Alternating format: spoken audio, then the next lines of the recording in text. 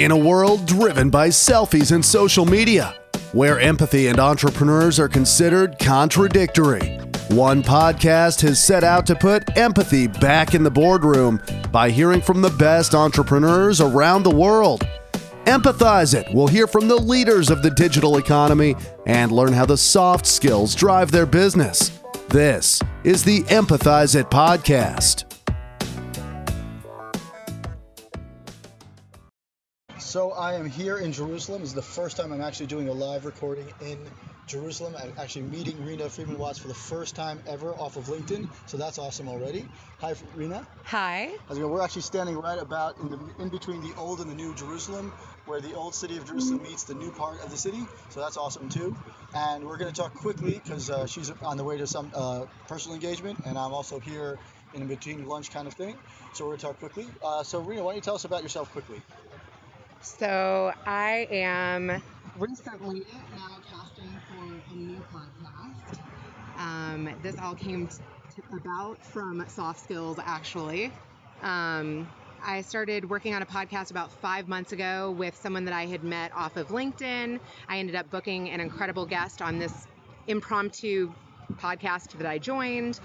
I have a girlfriend who has a much more successful podcast than, I don't want to say ours isn't awesome because it's growing and I'm very excited about it, but she has almost 4 million downloads on her show. And I was like, hey, I just got this awesome YouTuber on our show.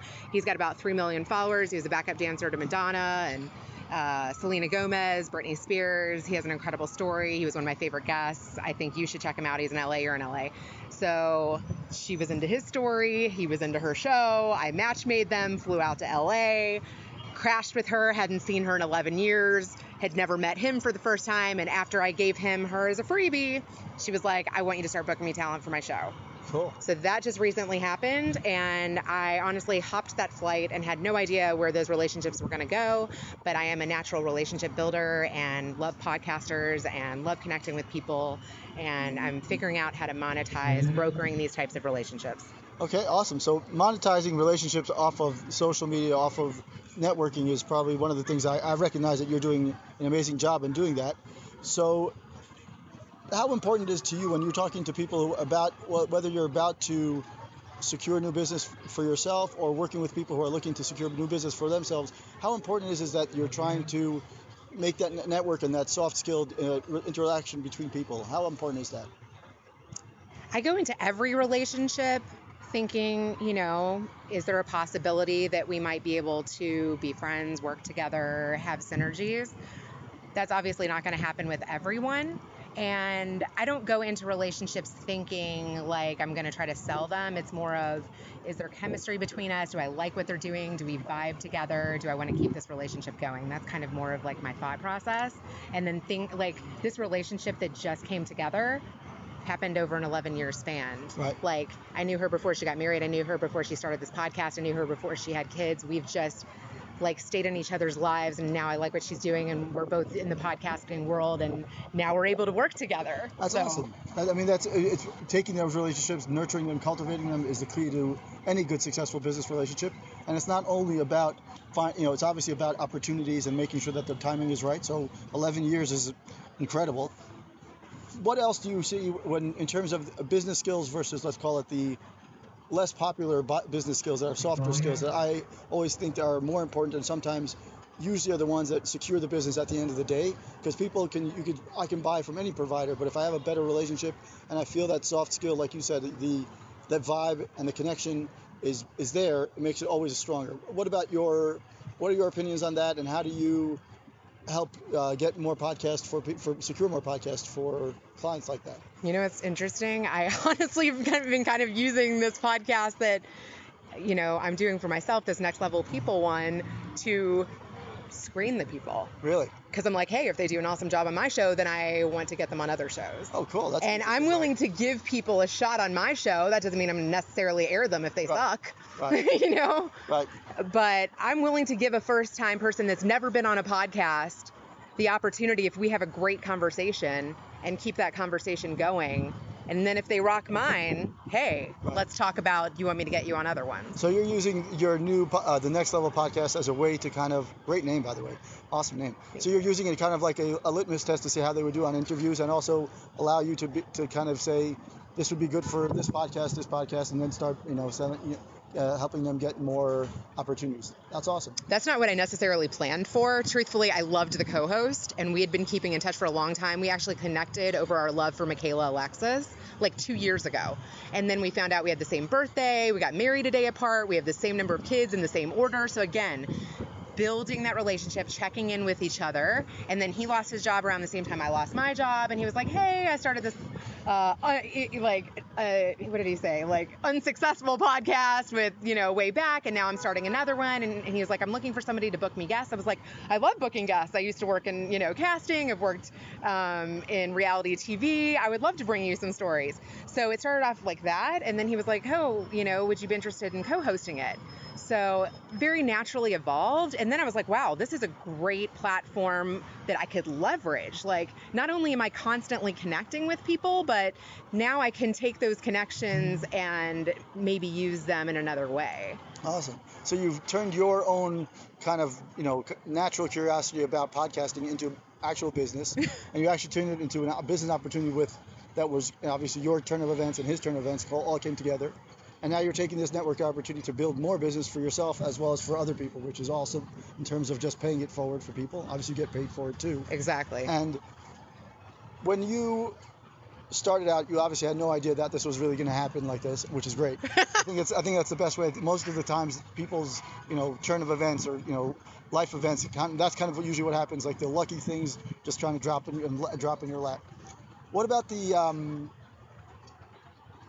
I guess what would you give advice in terms of people who are trying to either secure new podcast opportunities or any kind of, it doesn't have to be a podcast, but any new press opportunities? So I think, one, know what you like to talk about. Kind of have like 5 bullet points of like what subjects you can speak on. And if really it's only a couple subjects, phrase it in a couple different ways. Because even if you want to get on like a news station, the way that you title it matters. And it could be the same subject worded in a different way. And they could be like, oh, I might be able to use that later. And they might put you in like their evergreen content folder of, I need a story. Let me look. Oh, that's a great idea for later. So I would have like 5 baked ideas of like things that you could speak to, things that you're knowledgeable about, things that you've experienced. So if somebody's like, looking for guests, then you can speak to different subjects. I would put together like almost like a bio, speaking points, have a professional headshot ready, so that somebody can quickly, if they're looking for a guest, like market you. Awesome. And you mentioned before that you were on reality TV. Yeah. So let's talk about that for a second. You want to know like all of the shows I've worked on? No, or how did that start? Yeah, how did that start? Tell us about some of your experiences, funny, not so funny. Okay.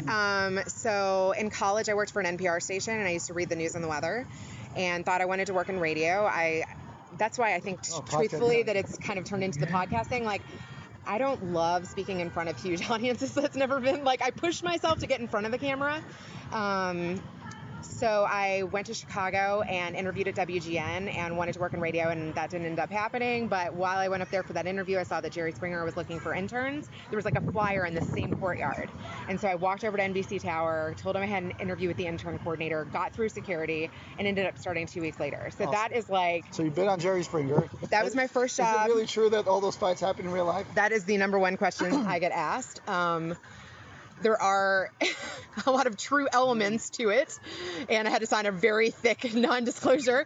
And I will say that it was Is it still active, the non-disclosure? I don't know. Actually, the show is just wrapped. Okay. And he just got picked up for another show called Judge Jerry, and I just recently reached out to his publicist. I'm like, you do know that I have court clearance, and all the Chicago courts from working on Judge Alex for 4 seasons would love to work on Judge Jerry. Hint, hint. So yeah, I start off at Jerry Springer. It is much easier to produce real content versus staged content. Then I went on and I moved to LA and I actually had to start all the way over, even though Jerry qualified me to be in the Producers Guild because I had produced enough shows to get myself into the Producers Guild.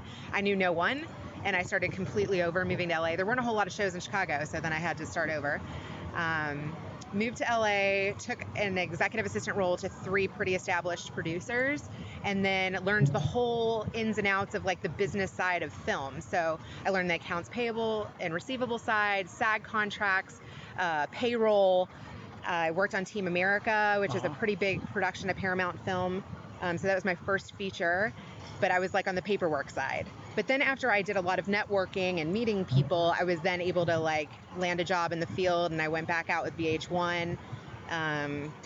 Then I landed Nanny 911, worked on that for 3 seasons. So I really worked on like non-scripted television. That's awesome. So you're doing like a lot of the live stuff, which is really like, in a sense, it's kind of like what radio really is. Like the good classic radio was, or still is like that, the back and forth, the live stuff, not the recorded, pre-recorded things where people feel like it's very canned and very, staged. You're doing that anyways now with your podcast and helping people get that. Do you help train people to get more comfortable with the podcast or with on camera, whether it's... So I really try most of the time to talk to the podcasters at least once if I haven't been following their content for a very long time and know who these people are. Like obviously there's some people on LinkedIn that they put out a lot of content, and just from, following their content and engaging with them for years, you feel like you know them. But if they're new and I've, had no engagement with them back and forth, and they've reached out to me and they're like, I have a story, I try to at least get on the phone with them and spend an hour to kind of see like what their story is and what we're going to have a conversation about and whether I want to. Okay. And so you've kind of, transitioned back from trying to be on radio back to podcasting, which is basically radio again. You've helped get people secure new business, pay it forward with people to get new business, and giving yourself a new opportunity, new platform for great success. If you could envision success right now for yourself in terms of podcasting, in terms of helping new people get new business, get networking opportunities, whatever it is, how would you envision it? So eventually I would like to have my own show. I thought by teaming up with someone else who, could give me a different perspective, who maybe had other things to bring to the table that I didn't have to bring to the table, that was a great way to enter into podcasting. And we've been doing that for the last 5 months. I'm really proud of us. Like, we've had some incredible stories. Name one favorite before you finish again. Yeah. So my partner from Tony Robbins gave me a book as a present, and it was this girl, her name is Polo Tate. She was like 4.0 student. I think she was on Deep Dark Blue. Yeah, okay. So she was a 4.0 student. It was her dream to go to the United States Air Force Academy. She played 3 varsity sports. And then she went to the United States Air Force Academy, was abused by a higher up, and then reported them, won the case, and then somebody who sided with the abuser abused her, and then that was it. She left, wrote a book, is now in the process of writing a second book and developing a television series. I've been bullied. I haven't been abused, but I was on the edge of my seat during this book cheering for her, and I hated the other people. And I got to interview her, and she was one of my favorite guests. I mean, after the podcast, I ended up spending like an additional hour on the phone with her. Awesome. And I would love to get her on other shows. Cool. I get excited by getting other people opportunities and being behind the scenes of that. I get excited by that. It sounds like you're getting really excited about just talking about the fact that you were able to talk to her and also being able to get her excited for her on other opportunities, which is great. And I think that's really where the difference between someone who's good at what they do, whether it's podcasting, securing podcasting, any opportunity, is that passion that really kind of drives forward. Because someone I know who's a mentor to me says passion is addictive. So as soon as you walk in the room, you feel somebody's passion, you're just like, I want that person. Whether it's a speaker, whether it's a salesperson, whatever it is, if they have that passion, you're going. And you want to go all there. And I noticed that when you speak on live, when you're speaking onto whether it's podcasts or LinkedIn Live, whatever it is, I noticed that you have that passion on a lot of times when you're talking about your life story. I noticed a lot. Thank you. It's great. What else would you say is important when you're looking for podcast guests or people to, in terms of their, experiences that would be good for them to highlight? So like what you're talking about, that passion level, it's definitely noticeable, even in the way that people tell their story. If they're not in a place right now where they have that, it's probably not the best time for them to be on the show. Oh man. So I worked for a financial firm up until the end of last year, and it was around selling insurance. Right. And I have to say, I got insurance licensed, and I put on 5 financial events, and I filled the room, and I liked the event planning side of it. But I was not passionate about selling insurance. I have to be honest. I was like, some of my friends have reached out to me, and they're like, my parents have X number of money in the bank, and they've never, done retirement planning. Can you refer me somebody who could help them? I'm like, I'd rather refer someone, because I'm like, even though I could sell them, like, it's not something I'm passionate about. So even if you're not making money from what you're doing, but you are chasing something that you are passionate about, that's when I want to talk to you. Right, exactly. And I think that's exactly the key point here, is that drive. You don't have to be making money to doing the things that you enjoy doing. You could be doing some other job. You recently did an event. Didn't you host an event recently? Maybe I'm wrong. You hosted an event recently, or were at an event? Oh, you were at an event in Madison, right? Tell us about that LinkedIn local event at Madison. Yeah, so it's funny. Like, I wasn't on the panel. It was my first LinkedIn event. You'd think I'd go to one in Chicago because it's a pretty big city, and I know a lot of the people on the planning boards of these things. But I went with a girlfriend, Jamie. We've done some like Jamie and Reens on the Scene videos. Met her off of LinkedIn also. That was like an instant connection from the very first day we met. And we hit the road together. I had never been to Madison, never been to a LinkedIn local. It was like new city, new experience, zero expectations. The money went to charity, so I felt good about that. And I enjoyed listening to the panelists, because there was no pressure on me. All I had to do was like document what I learned. And what give me 3 things that you took out of that event. I remember even doing a post afterwards, and one thing that I took was commenting. You can just be a commenter and give value from that, and build an incredible network on LinkedIn just from commenting. That's building the community, building your own community, and being engaged on the people's content. Just from commenting. Like, Lila Smith has been a genius at that. And now she's like traveling internationally, and she's got, probably 10,000 followers. And, she didn't even really start doing video until this past year. She was just like expert commenter, like really listening to people's content and really providing like valuable feedback. That can grow your network hugely. So that was something I took from it. Another thing was too, is like, there's such a small percentage of people that are creating. It's really a small percentage that, put together something that you're passionate about, put together something that you can speak to. There's only one you. Don't care, don't feel judged, and put it out there. And there's a pretty good chance that you're going to find your tribe that way. There's a pretty good chance you're going to connect with good people just from putting out video content. Awesome. Because so few people are really doing it out of the amount of people that are on the channel. Okay, and the last thing you can think of? That's hard. Those were like the 2 big ones. Let me think of one more. LinkedIn really isn't a job board anymore. It is, Well, clearly it's not anymore, because there's a lot of LinkedIn events. There are a lot of people trying to connect with the people, and it's not only about putting up your resume anymore. That's not what it is anymore. It's become a much more sophisticated and robust social network. I'm sure that's what you're referring to. Right. I mean, it's incredible. You can meet people on vacation. You can meet people, at events. You can meet people in your own city. And I'm doing that. Like, one guy that I had on my podcast, he was a mentalist. And I had met him at a non-LinkedIn event, but a local event that I was invited to from a LinkedIner.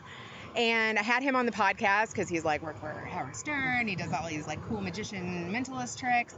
And then as a thank you, I just did a little highlight reel of like the event he took me to. And then that led me to like somebody seeing that and inviting me to another event the same week. Wow. And then at that next event, I got like literally I went to 3 events in 1 week. And then I just did the same thing because I was like, this is working. Right. Just do a little highlight reel, talk about the value you got from the events. And, I'm not making money, but these things cost $1,000 to go to, and people are inviting me to them. Right. Exactly. Sometimes you have to just be willing to put in an extra couple of minutes of time and then provide the value. And sometime down the line, you'll get the whether it's a free ticket, whether it's Yeah. opportunity. You never know where it's going to lead. And like by me hopping on that plane to LA, I hadn't seen that girl in 11 years. I had never met the YouTuber. I honestly was like, this is crazy. It could go one way or another, but it seems like, why not? Awesome. So before we kind of conclude, because I don't want to take too much of your time, you're on vacation here. I just happen to be in Jerusalem. You happen to be in Jerusalem at the same time. I live here. You don't. If you had to give one piece of advice to people who are, whether they're looking to secure podcasts, looking to grow their, I guess, their less core business skills, and ones that most people would be assuming that are officially part of being a business, what would you give? You know, it really, really, really is about providing value in your posts. Like, it's not about putting up a perfect picture of yourself. It's not about tagging 10,000 people in your posts. If you can continue to provide value, it stands out. If you can give tips, if you can give access, if you are putting together events or know about events or, know about things that people might be interested in, offer that stuff up. That attracts people. Awesome. Well, thank you so much. That's awesome. And thank you much for taking the time. I know it's a little crazy watching your vacation. And it's awesome to be able to speak to you in this beautiful setting. Yeah. In the post, I'll actually include a picture of us together. So that would be great. So here's Rena, and thank you so much for taking the time, everyone. Be sure to sign up for the podcast on iTunes and Stitcher. And remember, the next time you're doing business in the digital economy, make sure to empathize it.